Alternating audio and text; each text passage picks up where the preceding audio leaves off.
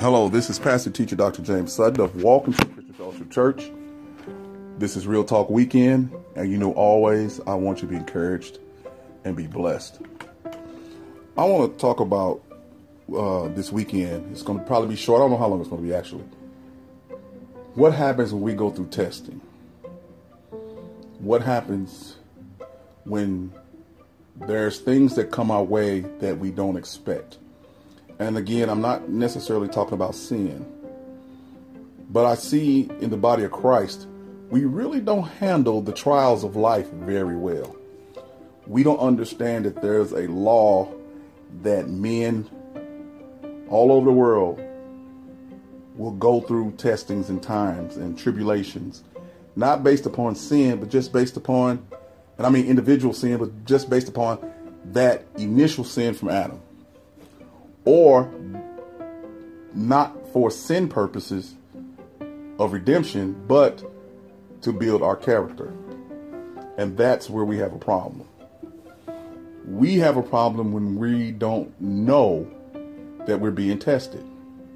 It's almost like a pop quiz. Life is like a pop quiz. Just when you think you've learned everything and your teacher told you did a real good job, then they go back and give you a test on it, and then you find out you don't know as much as you think. Well, that's the same thing with this. In James chapter 1, verses 1 through 5, it talks about this count it all as joy when you fall into diverse, many different kinds of testings. And this testing builds up your faith and produces steadfastness and so on and so forth. But it's in the testing that we have a problem. We want to reach a point to where we're not going to be tested anymore. But there's not going to be any more trials. Everything is on easy street. And I don't know if we preach that from the pulpit or the last trial that we had was so arduous that we just don't want to go through another one. But we're not looking at it in the right perspective. If you've been tested and you have survived the test, there was also a blessing that came from it. And there's also a blesser of the blessing. And if Jesus has blessed you in the test, during the test, through the test, coming out of the test, I would think that you would be more focused on the fact that testing builds this character in you, this patience in you, this strength in you that other people are noticing. I would think that you would focus on how much you've matured because of your testing.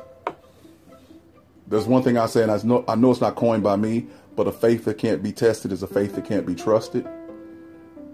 It is the testing of your faith, not in each other, not in any sermon or any religion or any denomination, or even in your job, or even your intellect or your education or social status.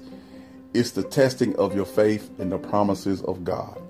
And I see that we, as the body of Christ, spend more time trying to feel our way through this versus trying to understand the promises of God in their proper time. There are some promises of God that cannot come about until you're tested. Simply put, why put riches into a hand of a child who doesn't understand how to pay their bills? You want to win the lottery? That's something for nothing. And you'll say, God, I'll do all this for you if you win the lottery. But God knows how you've been giving when you had $10.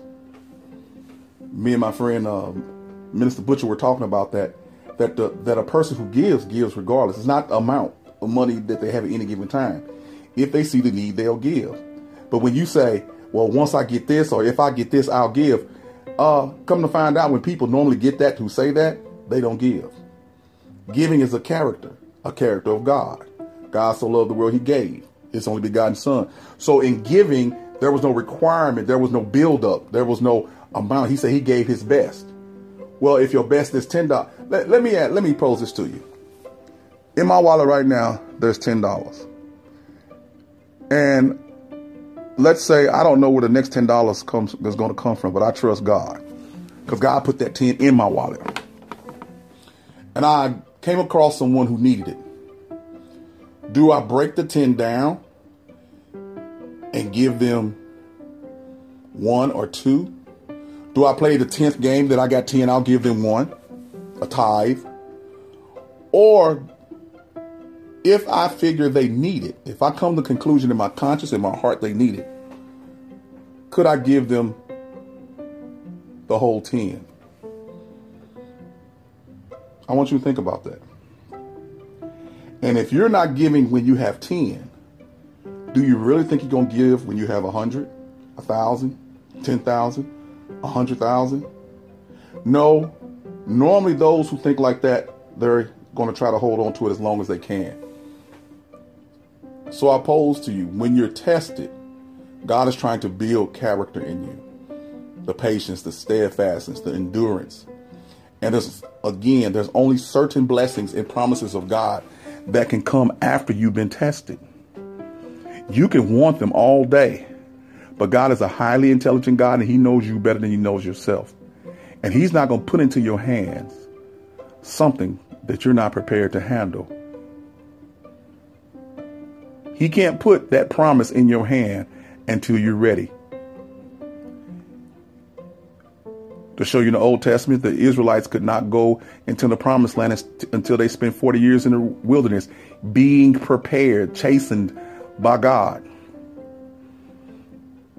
There's a testing time that's supposed to be a building time, that's supposed to be a discovering time. There should be a discovering time, not only discovering who God is, but discovering who you are. The reason why God inspired me to name our ministry Walk in Truth Christian Fellowship Church, or Walk in Truth Ministries, I think that we grow from the fact we come to God fully exposed and naked, meaning that I understand that God sees me as I truly am.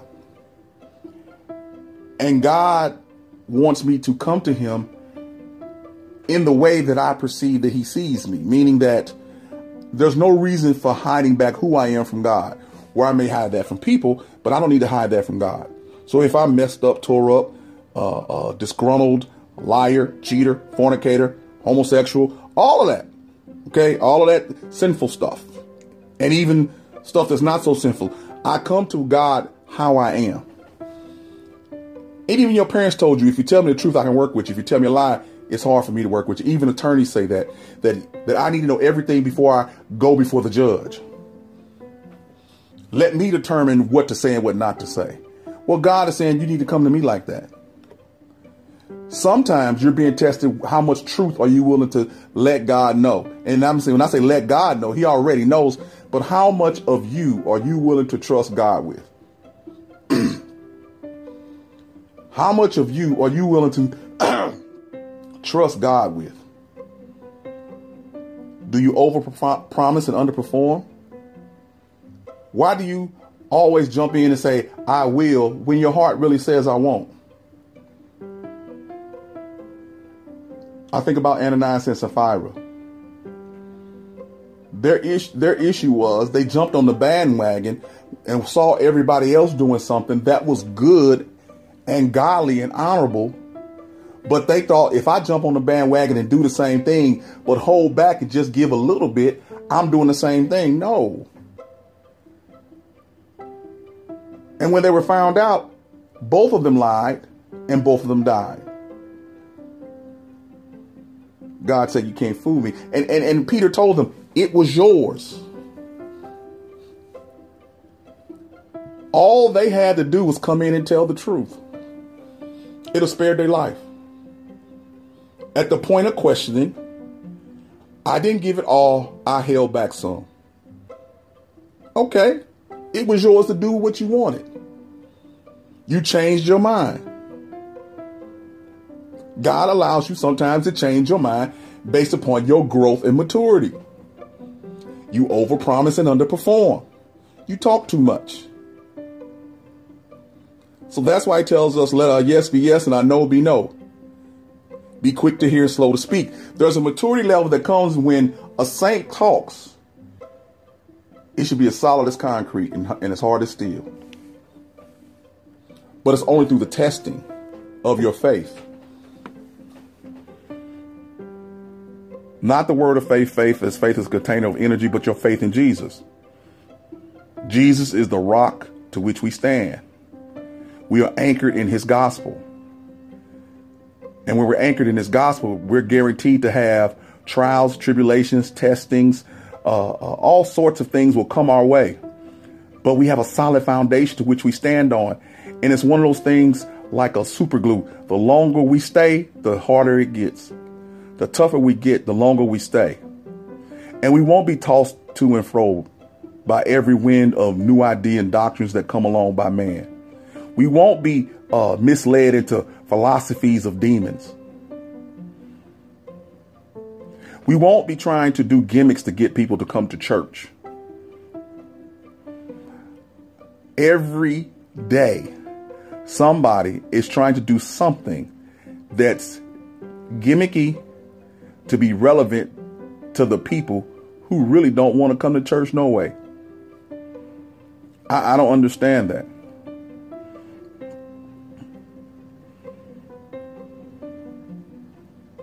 I don't knock anybody for their ministry as far as what they do, but really flying around the church.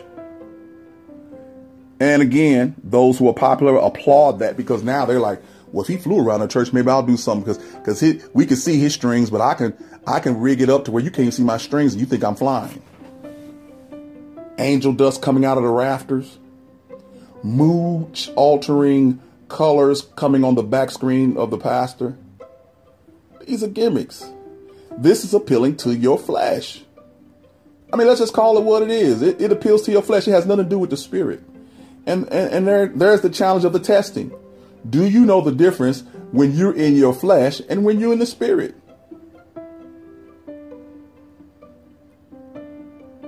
Because the two are, the one and the other are counterintuitive. They are opposed to each other.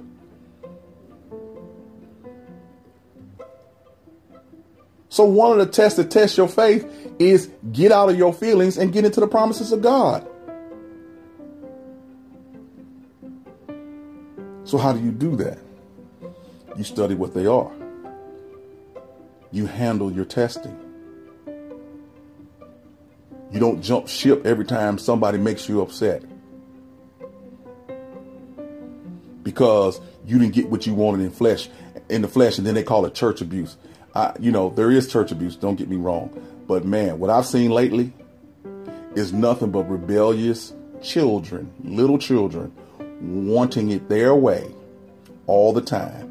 And when they don't get their way, they run away. And they normally run away to somewhere where they have no accountability. Because that's what unfaithful people do. They don't want to be tested with accountability, responsibility, commitment, sacrifice, submission. They want to go somewhere where they can hide and just sit there and smile and clap and just participate at a level and pay. Maybe, maybe not. But if they don't feel the necessity to pay, because guess what? There's a whole bunch of people in this room. They're probably paying, but I'll get to enjoy it and they won't know that I didn't pay.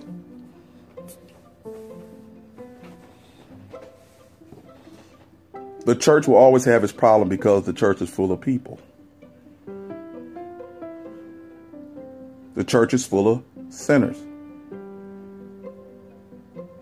Or ex-sinners, depending on how you want to look at it. But the people in the world are people in the church.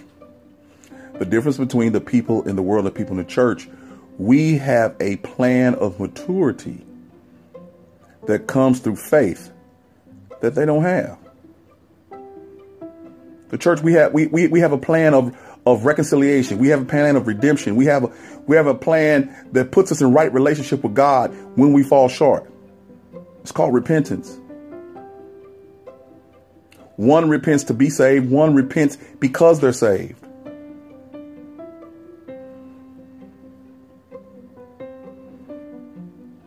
So God gives us all these gifts that we can use through our testing that will help give us strength and help us mature and help us withstand. I'm going to tell you what I've learned so far this year. This is one of the biggest lessons I learned this year. Even though God may inform you in the spirit through discernment of dealing with people, what's going to happen, how they're going to respond. Sometimes you just need to sit back and let it unravel and be there to catch the pieces. That person has to go through that. And what God is saying to the leader is, one, you protect the rest of the flock from whatever they're going through that may be detrimental to the flock, but also be there to pick up the pieces as if they don't have the faith and endurance in the right person, that you'll be there to guide them, but you don't remove them from their testing. A lot of times we spend a lot of time in church trying to be removed for what God wants to use to make us mature, stronger, and the way he wants to go about blessing us. What if I told you that all that you wanted in Christ is embodied in your next test? What if I told you that some of the material things that you want out of life will come when you endure, just listen, your next test?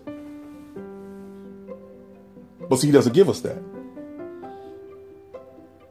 What he gives us is his promises, and what we have to figure, his promises got to be at the end of the testing. But you don't know which test is going to be the one who gives you the promise. And you can't look at me and say, well, you gave him the promise when this happened with him, and I did the same thing and passed the test too, and you didn't give it to me. He knows the recesses of your heart. He knows how mature you are. Just because we go through the same thing at the same time don't mean we necessarily handle it in the same way, even though it may look like it. There's a way that seems right unto a man. See, when you're going through testing at the same time as a congregation, it seems as if everybody's handling the test the same way, but that's not true. All you got to do is look around. The road get tough, and they don't understand. They want to jump ship, change direction, and all of that. And a lot of times they think they're being led by God, but when God is just testing them. And if God can't test you to be solid, strong, and be able to withstand some stuff, why do you expect him to bless you with all this other stuff that you say you want? Why? There's a common grace given to all men, but there's some graces that will only come, some blessings that will only come, some mercies that will only come, excuse me, through your testing.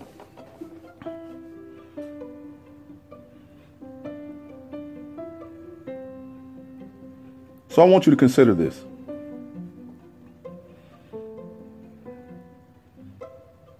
Ask yourself the question, what happens in my mind when I'm realize that I'm being tested?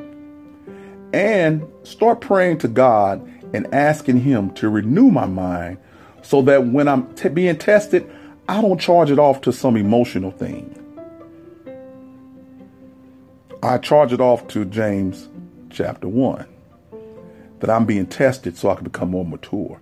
And I'm telling you, that's the only way you're going to be able to count it all as joy.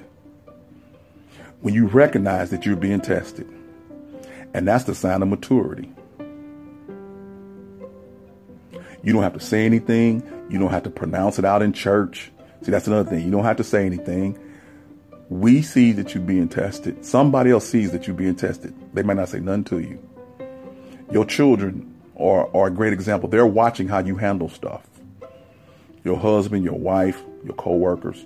They might not say anything, but they're watching. You come in one day talking one way, you come in the next day talking another way. But you're supposed to be a child of God. And you're supposed to be able to handle the test. You'll bless someone just as well as you curse someone. Sweet and bitter comes from the same fountain. You have conflicting personalities, almost like you're schizophrenic. And I'm not talking about clinical schizophrenic. I'm talking spiritually schizophrenic. And normally those who are spiritually schizophrenic, they try to meld the two together to fit their diagnosis of being spiritually schizophrenic. So you're testing. what goes through my mind when I'm being tested. It's my whole point when I'm being tested is that I want to get out.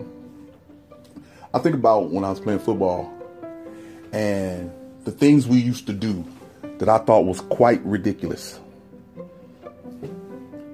Quite ridiculous. And how I did not look forward to certain things. For instance, running 100-yard sprints after practice for time. I thought that was useless, painful, and it didn't necessarily make me a better football player. But why did the coach, the one who put the test on us as a team, do that? So that we would never get tired in the game. But I couldn't see it then. But I could take advantage of what I couldn't see because I did have faith in the leadership. I didn't understand, but I obeyed. Now, I want you to hear that. I did not understand, but I obeyed. I obeyed. Obedience is better, right? I obeyed to the point that when the revelation came, I understood the test. And then from that point on, I looked at life as a series of tests that need to be obeyed, passed, and gone through, because the revelation in just my everyday life would come once I hung in there and endured the test. And it was always better than what I went through, no matter how bad I thought it was at the time. The fact that I never got tired, that was a blessing. You can stay in the whole game. Same thing with lifting weights. It seems so long ago. One day I was benching in my 20s, 315. And by the time I was 21, I was benching 500. Well, there was a lot of pain in the gym to get to that point. But it was worth it when I competed in my first bench press contest and came in third. Didn't do it no more, but competed. It was worth it. The prize was that if I put my mind to it and hang in there and endure with steadfast endurance and handle the training during the test and the maturing during the test, then there will be a benefit at the end. I think it's 103:2 Psalms where it talks about, not forgetting the benefits of the Lord. Well, let me not get so involved in the testing that I forget that there's a benefit once I get through. So these are some of the things I want you to think about this weekend.